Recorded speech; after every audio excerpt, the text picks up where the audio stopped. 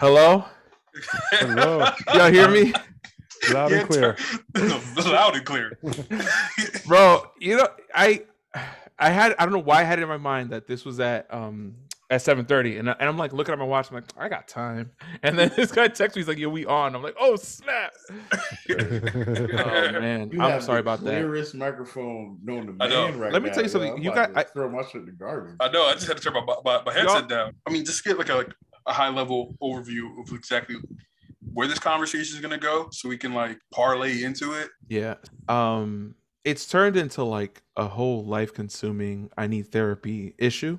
Like my first day is Friday for therapy. And What's up, bro? but Good for you, man. no man, Great. it's a big deal, especially I mean, I guess we're all people of color. Mm. But POCs and therapy is oil and water for, depending on the family. But Yeah. Yes, yeah, understood. it's turned into one of those situations. And yeah, basically, like, I grew up in the church. I found my dream job working at a mega church. Worked there for 5 years and got fired because of Black Lives Matter political leanings and things like that. All right. Wait. Don't say. Yeah. Oh, it's what's it gets so Yeah. tasty, the story. Tasty. I'm looking at Reg like, I can't wait. Like they tell you to wait for good reason, but I'm just like, yo, spill that tea, man. Hey, what's up? It's Peter Rosenberg, ESPN, WWE, Hot 97, all that stuff. I'm live from New York City right now. I'm hanging with Bear the Dog, and you're not listening to the worst podcast, but at the same time, it's not the best podcast. No, literally, you're listening to not the best podcast, all right? Talking about real life issues, real life things, real talk, real people, all right? Not the best podcast. I'm Peter Rosenberg. Peace. Welcome to the podcast. It's not the best podcast, but the expectation's in the name, so you can't say we didn't warn you. Alongside Naldo, alongside Rich. It's me, the DIC. Yo, you making the 3 letters of my name sound so dope. Ray. I just want people to call me that in the street now. Like, you know what I'm saying? Like, They already do. Every time I see what's people, up, Ray. anytime I see anybody from college, it's like, "Oh, how's Ray?" That's how they always say it. How's Ray? I was They gonna ask me how ask- I'm doing. I was gonna ask, I'm sure like the listeners know at this point, but like, what's DIZ? Okay, Is- so hold on. He's First like- of all, he's like- we got a guest though. We didn't even introduce you yet. Just asking questions. Random we even voice. jump It's into not this God, people. introduction, just Right. know that Deuce is a lot like Diddy, where he changes his names when it comes to like his period of life. Yep. Even calling him Deuce is like, okay, he goes by another name. Yeah, it was Deuce, then it's Diz, and then it was the Diz, and it's like, he goes to Dizzle. Then it was Snoop Lion at one point. right, and it was the Dizzle at one point. Yeah, for real. All right, guys. So as you already heard, we have a special guest on this episode of the podcast, Mr. Carlos Fernandez.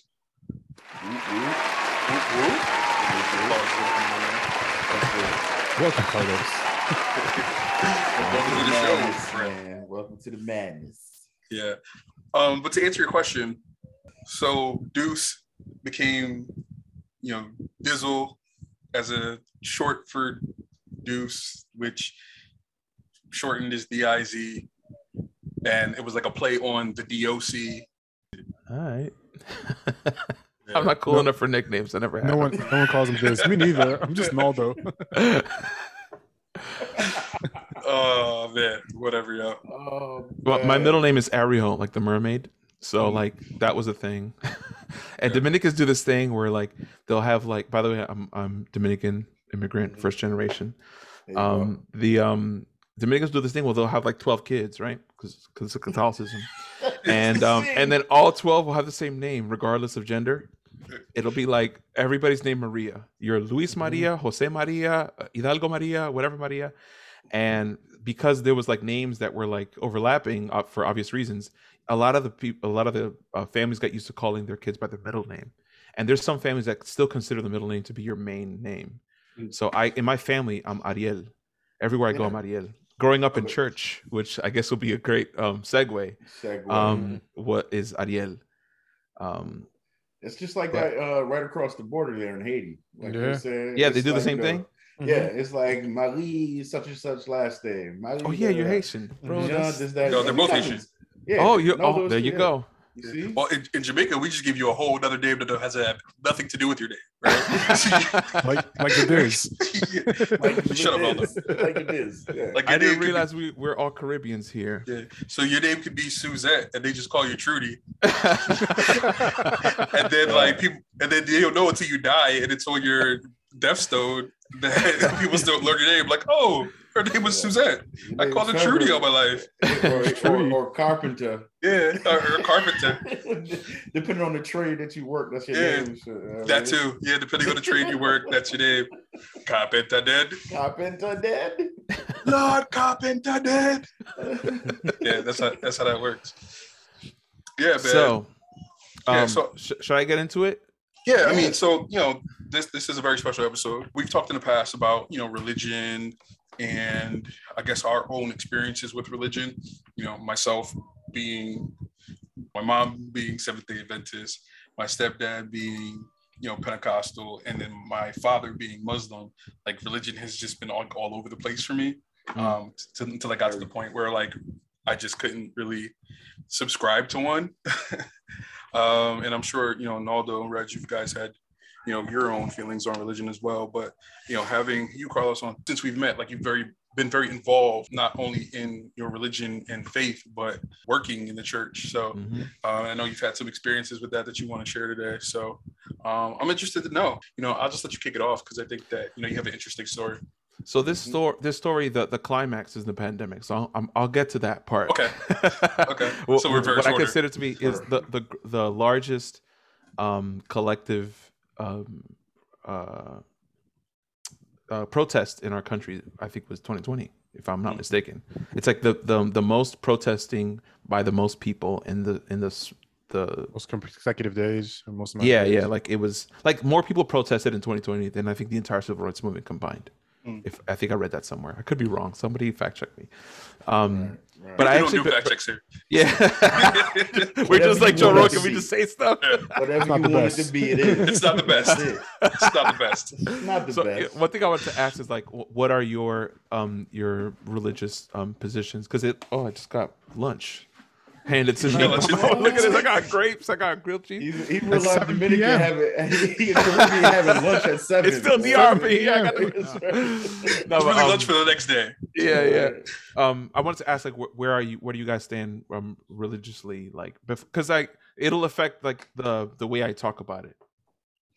I don't have any stance of religion. I mean, just like Jamal, like I grew up in a Catholic household Okay. on my dad's side, but then my dad was Muslim. So when my dad practiced Islam, and then my mom was Baptist. Okay, and how her about you, folks' Reg? side of her family was Baptist. Grew up Catholic. Right now I'm Christian. That's what my stance is. I believe in Jesus Christ, and that's pretty much it. Man. Do you attend church regularly? Yes, I do. Okay. Yeah, I think Rich is probably the only one of us that really does. I'm actually agnostic. So Okay. Yeah, I figured. Yeah. So I grew up very Protestant, very Pentecostal.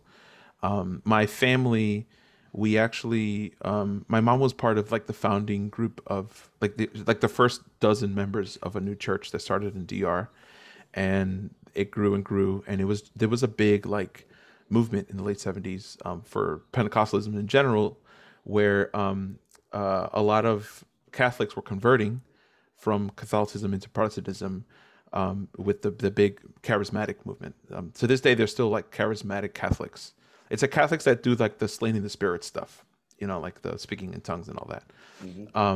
There's so my family came out of the charismatic movement into Pentecostalism, started a church in DR. It grew and grew, and then it spread all over Latin America. I think I think the first location was actually in Jersey City. Like somebody moved up here and started a church, and then they started one back at home in DR, and then somebody moved to Mexico. They're all over the place. So there's Mexico, Ecuador, Spain, DR, where else? Everywhere. And it's like thousands of people. And a lot of the pastors initially were cousins of mine. They were people that came from the same collection of families. So I have like second cousins that are like pastors in Spain. I got uncles that are pastors in DR, and they're all over the place. And I was born into that. Like this was all happening like when my mom and my dad were like dating. And so I grew up in the church. I never really knew any other version of faith. I attended the same church for the first 28 years of my life in Jersey City. And the pastor was my cousin. And all of like the worship team and like the deacons and a lot of people were either related to me or people that I've known since literally before I was born. Like there's people that, I used to carry as a baby, you know? And so church and family were like kind of the same thing for me. I remember my last name is Fernandez and the pastor's name was also Fernandez, but it was he's my cousin on my mom's side. So there was no relation in our last names, but I was a Fernandez. So like all the Fernandezes and like were like the pastors and stuff. And like, I remember seeing my name on the door coming in. And it's like that does something to you as a kid, like Fernandez, whatever, the pastor. I remember there was this thing where sometimes people would speak almost on behalf of the Holy Spirit and say like, God is saying this to you right now. And they would say it in first person. And I remember seeing the pastor, a person last name Fernandez, speaking in first person in the voice of God. I'm like, so are we gods? I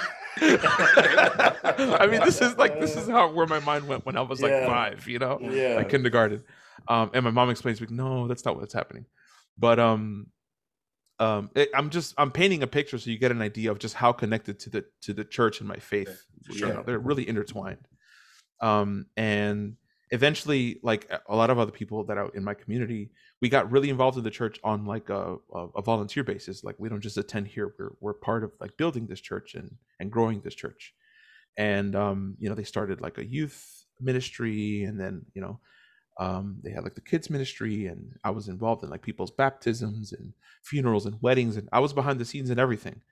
I remember spending so much time in church that I would just sleep there. I would be like working on some flyers or some event or something, and we were just there all night, and all my friends, my cousins, everybody, they're all the same people, so we would just be hanging out. It would get to like 2:00 in the morning. I was like, whatever, we'll just sleep under a desk somewhere at the office, and then be at church in the morning the next day. And so I was at church. I remember Sunday mornings back in the day when I was a kid, we used to have like crazy long Sundays. It'd be like 3 services, and then the shouting and the music would extend and whatever. So we were there all day, and then we'd have like small group at our homes, like Bible study in our homes Tuesday nights. I would have like church service, like midweek service. I don't even know what it was for, but it was like a midweek service on like Wednesday night. Then some kind of event, youth thing, whatever on a Saturday. Like I was there like every other day. I didn't have like school friends. I never had school friends over, because we were raised being told that they're mundanos, they're worldly people, and we are not of this world. We were spiritual people, and non-Christians are just bags of bones and meat. We would literally say that person's living in the flesh. And you know, saying this stuff now, where I am spiritually, it just feels so like alienating. Anyway, you know, all of my and it didn't matter because all my friends and family and everybody I knew was at church anyway. So I was in my bubble, and that's how I grew up. And first, I remember like we were really socially conservative, but like what's the other half? Was it fiscally, economically, like liberal? Like everybody was all immigrants, so we loved welfare, we loved Medicaid, you know. Blood system, yeah, like you know, a lot of people were living in ways that the only way we could survive was food stamps. And I remember praying for immigrants, like undocumented immigrants. They'd come up to the front, we pray for them. We're essentially praying for them to get away with it. Like this is the kind of church I grew up in, you know. And like half of my friends were undocumented people. So like whenever, like growing up, when I would see like conservatives be like anti Medicare for all, anti immigration, anti whatever, it just felt so backwards to me. It's like, but aren't you a Christian? Like, yes, we hate gay people, but do we have to hate the immigrants too? You know? But at the same time, we were socially conservative. So like, I remember marching in an anti same-sex marriage thing. And like my little brother holding up a sign that said like, marriages is Adam and Steve, the whole thing, right? And over the years, like I never really thought about my place on the political spectrum. You know, like when I'd have conversations with people, they were very like biblically based. And you know, when Caitlyn Jenner came out, I was like, that's the devil. You know, like I had the Christian viewpoint of most issues, including same-sex marriage, including anything. I'd have like the Christian perspective because that's what I was raised with. And I never really thought about it and didn't know that there was a disparity between like the left and the right in my mind until Donald Trump came out and started doing his thing. So, well, you know, just, I don't mean to cut you off, but it's very interesting because I think that we all kind of grew up with the same concepts, conservative socially, because I'm sure we all grew up like gay people. No, like that's not the way it is. Even from a biblical perspective, I guess, because that's what it's all rooted in.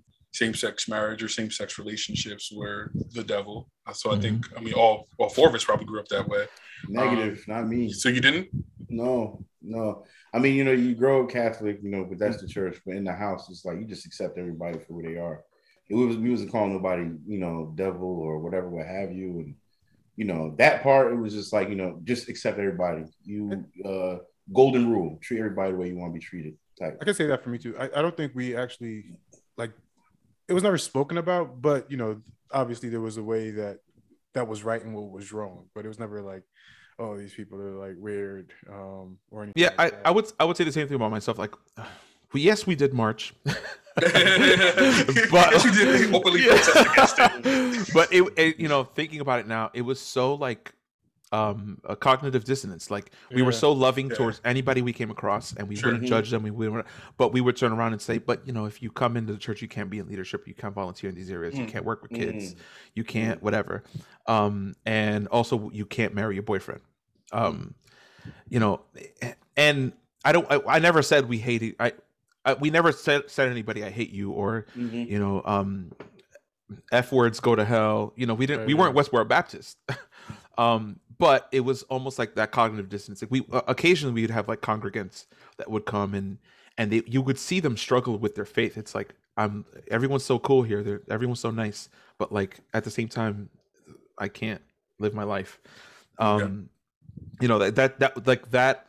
And this is just one of the many issues that I just brought up same-sex stuff because it's a common one. But there was a lot of issues like that. I mean, I grew up Republican, dude. So I get it. But it's definitely a weird type of Republican, right? Because just like you said, you go through life knowing that, like, I had to document the people in my family too. You know what I mean? And like, there's, you know, these parallels that you have, like just being conservative in general. And there's the basket of things that come with being conservative. And then, you know, the things that come with being a minority, being Black, being Latino, being whatever. Real life. And come with real life, right? And so it is the struggle between those two things. And you know, also like outside of all of this, I'm Dominican, and Dominicans, I don't know if you know, we invented racism, right? People say that the Indians, there was a caste system, and no, Dominicans, yo, woo, we refined it, you know. We did. It's like Americans didn't invent cinema, but we got Hollywood. You know what I mean? Like Dominicans took racism and they made it what we know it today, right? Because it was, and I mean this literally, like Columbus, and you know, and the whole. Like the names that we have for people, a lot of like the stereotypes and all that stuff was born from DR, bro. Like that's us, bro. We gotta take that credit. Credit where it's due. I grew up feeling a certain way about spicy food because that's what Black people ate. Dominicans don't eat spicy. I don't know if you're aware of that. That's what the Haitians eat, right? We don't eat spicy. We want our hair straightened. Black people are a certain way. When Dominicans would immigrate, they wouldn't want to sag their jeans because that's Black people. The whole thing, there was like a divide. It's like Mhm. there's the Washington Heights Dominican that says I'm Dominican and those are black people. I'm not black. Yeah. Big Pop, you say I'm not black. Like, come on, bro. Right? They probably And that's definitely got some Jean Baptiste in his yeah, bloodline. So. exactly. My mom's maiden name is Morel, and we did the history. We looked it up, and it's like it's a French name. Obviously, we're Haitian, right? And like we got Haiti next door, and if you look at the family seal, it's 3 heads of slaves with ropes around their heads. Nice. I'm Nice. like, well, there it is. Yeah. We're gonna do a family reunion. Yeah. They were like, Yes. put a big family seal. I'm like, you don't want that. I might be there. Exactly. So I grew up with that, and so you have like the social conservatism mixed with that. You know, I saw my black neighbors as, black people, the bootstraps. You know, it's like black people are where they are because of their culture, and we're here because we work hard, and they're lazy, and you know, like this is the stuff that I was raised with. And it's not necessarily due to the church, but it wasn't like we grew up Republican basically, right? Yeah. And like that's how I grew up. That was my mentality growing up. I remember telling people like, I'll have nothing against black people, but you know, I have conversations like that all the time when I was younger. Mhm. So here comes to, you know, mid 2010s. I'm really involved with the church to the point where I was in college. I went to Berklee College of Music. I studied music education, and in my mind, I was like, my life is church. I'm gonna be a worship leader. That's gonna be my career. That's what I want to do.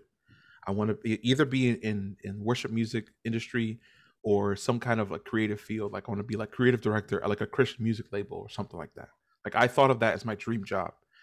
And I remember getting really involved with the church and being like, let's see if I could do this here. And I had realized that the church I grew up in was the primary demographic was my mom. You know, like first generation Hispanic, Spanish speaking people. And I was like, this ain't my vibe. I have to find something. I thought about moving to the Bible Belt. I remember looking at apartments and stuff in Georgia, Alabama, wherever I could. And I was like, I remember hitting a point and talking to my boss. I was working at an office in the city.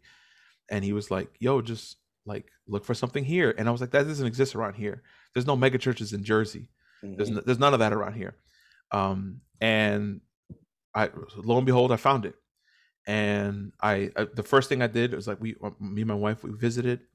We started attending. I left the church I grew up in, and it was like a really major shock, like for me personally. I remember leaving like kind of like on bad terms, like you know, I wasn't happy about what was going on. And I remember the reason, it's so stupid, like thinking about it now. Like my reasoning was like, I want to see this happen at church, and if it's not going to happen at the Dominican church, I got to go to the white one. So when I left, all of a sudden, all of my friends and family you know, nobody came with me, so I just lost touch with everybody, like overnight. Wow. And it was weird. I'm like, yo, but you're my cousin. Like your foundation at that, right? Like we're gods together. It's like, well, I had our name is on the door. No, but I remember being like, were we like tight because we saw each other every week at church, or was it because we're family, or you know what I mean? Like, it like really affected me. But I remember getting into the, you know, I was in my late 20s. I was getting into this thing in my head where it's like, you know, F the world. I'm here to pursue this career, and this is my life now, whatever. And so I started working at this church, and here comes this Dominican guy in a mostly white staff in a church that like what they'll say, if you ask them now, like, you know, what's the demographic composition of the church, they'll say it looks like Jersey. Because they have locations all over North Jersey, and I would say it's true, but Jersey is mostly white. So I'm like, so it's mostly white. Like, just say that, right? And depending on they at the time they had 4 locations. Depending on the location, some of them were like really white, like 80% white, and then there was the one that I attended because it was a little closer to Essex County. It was a little more diverse, so that's where I was at, and I was leading worship at that location. And I was so ignorant coming into it because I didn't know about like the left versus right in my head. I never voted. I never voted until Trump ran. I didn't think about my policies. I didn't think about any of that stuff. And I always thought of like voting as like a drop in a bucket, and it's like, what difference am I going to make? And I disagreed with every candidate, regardless. And I'm not going to vote for the guy that kills babies, and I'm not going to vote. I was raised a Christian, so that's how we thought. And this was the first time, and I think that this is actually true for a lot of people our age, where it may be like a political awakening for a lot of people, where suddenly Trump came along and was like, yo, not only was he the candidate, like he was becoming more and more popular, people were like, yo, this is getting a little weird, like it's scary, like is this guy really gonna run? Like, nah. Nah. Yeah, I had a theory on that. I literally thought that they only put him up to run to make the other candidates at the time look like human beings. Right. Because if you look at like the characters that were running like with him or against him, for that nomination, it's like a basket of lunatics, right? And he was like the most loony of the Looney Tunes. Yeah. So, I remember like that was the first time that I went to. I remember, I'll never forget this day. I went to isidewith.org. And it's basically like a quiz. It asks you like a bunch of questions, and then it like tells you this is the candidate that you most align with. And by then, I had just like, this is like maybe 3 months after Caitlyn Jenner came out. Same-sex marriage was just legalized that summer. Mm-hmm. I would say that a lot, like the United States was starting to look like it was moving in like more progressive, and I kind of was too. Like on my way out of the church, I was like just really thinking about my values and what are things that I care about, whatever.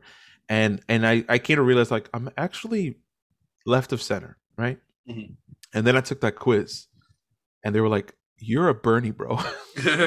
Yeah. So I'm not left of center. In terms of an American spectrum, I was far left, and I was like, "Oh snap!" Like I never thought of myself as somebody like that. And I started to really like dissect. Yeah, like I was started like dissecting my views, and I'm like, yo, like, is this even a choice? Like, what? How could anybody be anywhere right of this? Mm-hmm. Right. Mm-hmm. Like, right. And I thought of it as so silly, And again, thinking back, it's so ignorant. I'm like, how could anybody be a Republican? Like, how do these people even exist? Like, like I thought of people on the right as just being on TV. Like they're like, they live in Alabama. I have nothing to do with them. My neighbors aren't conservative. Everybody around me is, isn't having sex with their sister. And, the world is educated. We're all Democrats, right? Obviously this is super wrong. Super wrong.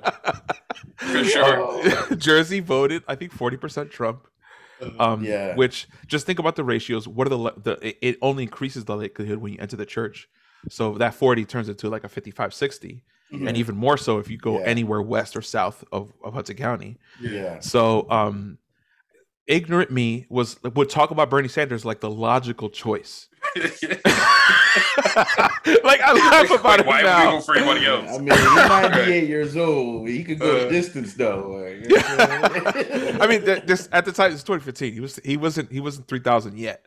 Yeah. He was 2,990 years old. So, yeah. Like, who cares how we're going to pay for universal health care? Exactly. I didn't even think about that stuff. And like I was working at this church, and I remember like we worked at the location that I was at. They had to like take apart the stage every Sunday, and after church was over, we'd have to break everything down. I remember putting stuff together, and we would have just like candid conversations, between the staff and like volunteers and stuff.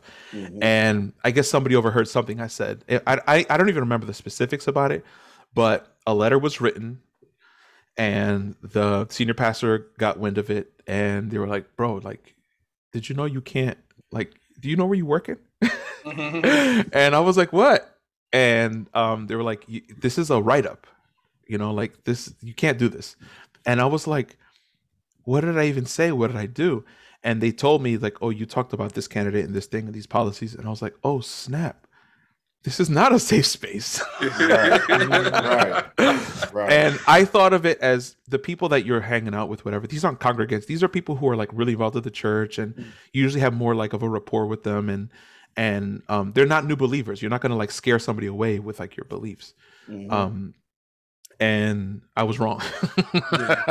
And it's so crazy because coming from a dynamic when, you know, you spent most of your life in the church and everybody's essentially your family, and you feel like you're in a safe space and you can have whatever conversations that you want with your family. And then going to a new church where you feel like that should still be in the same case, but it's not.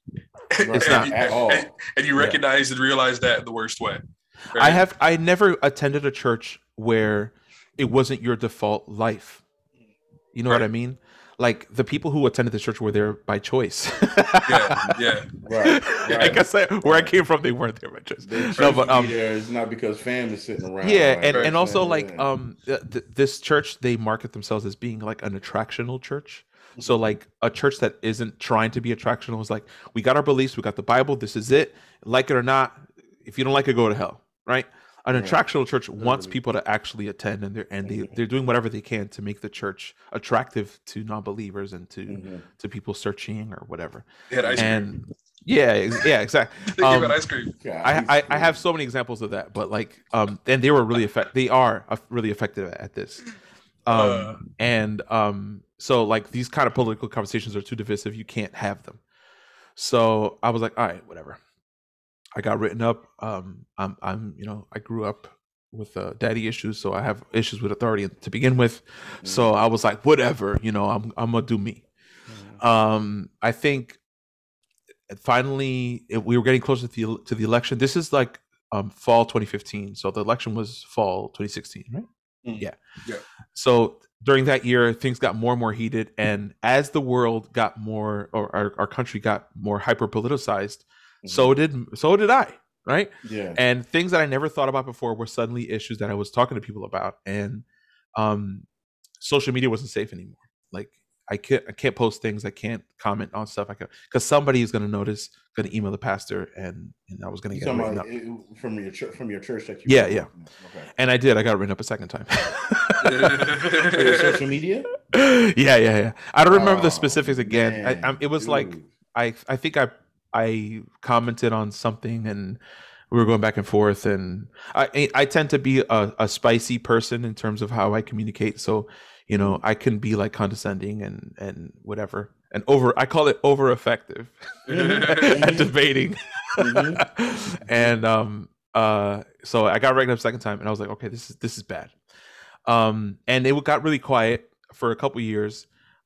First, because I was like, yo, this is my livelihood. Like, this is my paycheck. Yeah. And second, because I kind of got like really pessimistic and didn't really feel like we couldn't do anything about this president. This guy was getting impeached over and over again. And like, it is what it is. And I was just kind of, I felt like I was just in a place where I just didn't care. And which then is a 2020 place to be, yeah, it is. Yeah. But during this time, I also started to get more and more like aware of how the church just works as like an organization. Growing up, even though I was really involved, I wasn't in closed door conversations. I wasn't on staff. So like how budgets were managed and stuff wasn't. I would get wind of it because again, the pastor's my cousin, but I wasn't in there like that. And there wasn't this thing in the back of my head where I can like get fired if something goes wrong or whatever. But at this church, I was like, yo, I essentially got to a place where I was more into like the inner circle part of working there. I remember when I started, my role I had 2 part-times to make a full-time. I was a band leader. My title was worship leader, and I was a video editor. So I would do like video edits and for weekly announcement videos and things like that. And eventually I moved to full time to just art director. I have a graphic design background, and they found out. They're like, yo, you could just come do this. And I saw it as, they had an Inspector Gadget on that. I saw it as an opportunity to get off the stage and hopefully not be a person of influence at the church. I remember when I was a worship leader, we would have like this event. We had this one event we did it down the shore, and there was like 6,000 people there or something. So and I was leading the band and stuff, and that's something where as soon as you're doing that, you're essentially on the same platform as the pastor. And I was leading worship at one of the locations, so there was already hundreds of people that were seeing me every week. And no matter what I did, where I went, people knew my name. There's still people that run into me at the grocery store, like, "Oh, Carlos," and I'm like, and I already know. They call me Carlos. They're not Carlos. They're not calling me Ariel. So I know they're from the white church, right? And they recognize me, and I don't know them. So I'm like, okay, they're a church person. Yeah. So I was Carlos. Everybody knows Carlos, and I was. We recorded music.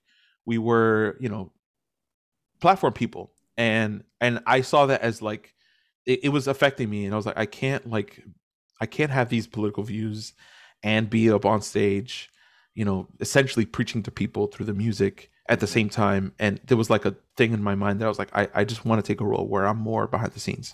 So I took the art director role, and I was like, finally, I don't have to be an example anymore. I'm just I had no more interfacing with the congregation, and I was just a person on staff. But it didn't end up making a difference. I got written up again. Oh man! But when the last time I got written up, it was in the middle of 2020. So 2020 happened, pandemic hit. The church moved to totally online. And when that happened, I was already like in this weird place with just church in general. And then I saw it as an opportunity, and I didn't have to be there on Sundays anymore because I wasn't leading worship. I was like, do I have to go to church? Like I work here, but do I have to attend? No one will know. We're all online, so whatever. Yeah. So I wasn't doing the online thing, and I was still there, frequently because I had to work directly with the pastor for the sermons. So I was there they would do pre-recorded sermons. Dude, this church is so weird, dude. The pastor, he still preaches from manuscript. Like he has like a 15-page document on a thing with him, and he's such a gifted speaker that it sounds like he's not reading, but he is. I've never seen a pastor do that. Pastor just kind of like on they're off the dome. You know what I'm saying? Yeah. He would do a little bit of that, but like 90% of what he was saying is predetermined, and every word that he spoke would go through committee. So he would write his manuscript.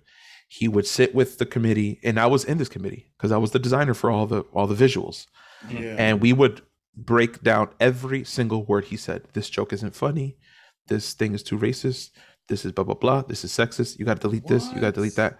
So that's why this is what I was saying. I was like, I was in this inner circle thing, and I really got an understanding of how the church functions, and how they view certain topics or whatever. And I started to see what I called the 1-2 punch. Right? They got the left hook and the right jab. The left hook would be like, Jesus was a Middle Eastern man, and he was a man of the community, and leftist. And then the right jab was, but we can't kill babies. Now I'm saying, if there was always like every statement would end up sounding purple. It was neither red nor blue. And like I remember seeing this as like, is this a centrist Jesus? Like, what are we preaching, right? And all that time during the pandemic, the only time that I ever interfaced with the church was during these committees, these like pre-editing phases for the sermons. Mm-hmm. So the only connection I had to the church, it wasn't Sundays, I wasn't attending. It wasn't like small groups at home because nobody was meeting. It wasn't worship. I wasn't in the worship team anymore. It was just this stuff. And so I remember having this conversation and being like, if Martin Luther King, right? If the 2020 version of Martin Luther King existed right now, would we host him if he was on tour giving speeches? Like, think about the churches during the 60s. What was going on in our country. There was a left and a right, just like there is now. I imagine there was big churches that didn't want to lose half their congregation, and they probably avoided some topics, and we're like, we're not going to talk about this because half the church is pro Jim Crow. So I don't want half the church walking out. So I'm going to do a 1-2 left hook, right jab in the message, in the sermon. So that's, this is where we are, right? It's funny you say that, right? Because even during the civil rights movement, when Martin Luther King used to speak in the South specifically, even in Black churches, they wouldn't have him because they were afraid that KKK would come and burn down the church. Yeah. So what Martin Luther King used to do is he used to speak at Masonic lodges. Yeah. And they would have brothers of the lodge on the roof with sniper rifles and shotguns, just in case something really jumped off. Yeah. Right. So that's how, Martin Luther King was able to really maneuver through the South. Right. Because a lot of the churches couldn't have him, not because they didn't want to, but they were just afraid of the repercussions of having him there. I'm trying to picture like churches where, because I do imagine the churches in the South were super segregated, but maybe not so much in the North. Like what were opinions like in South Jersey, like Trump country today, about Jim Crow? I don't know. I really don't. I imagine that there was congregations where Martin Luther King wasn't welcome, but they would preach like a centrist, we love everybody, all lives matter message. Like maybe, the equivalent of that in the 60s. I don't know. Because hard on that. Because I mean, some of the oldest Black churches are in New York and New Jersey.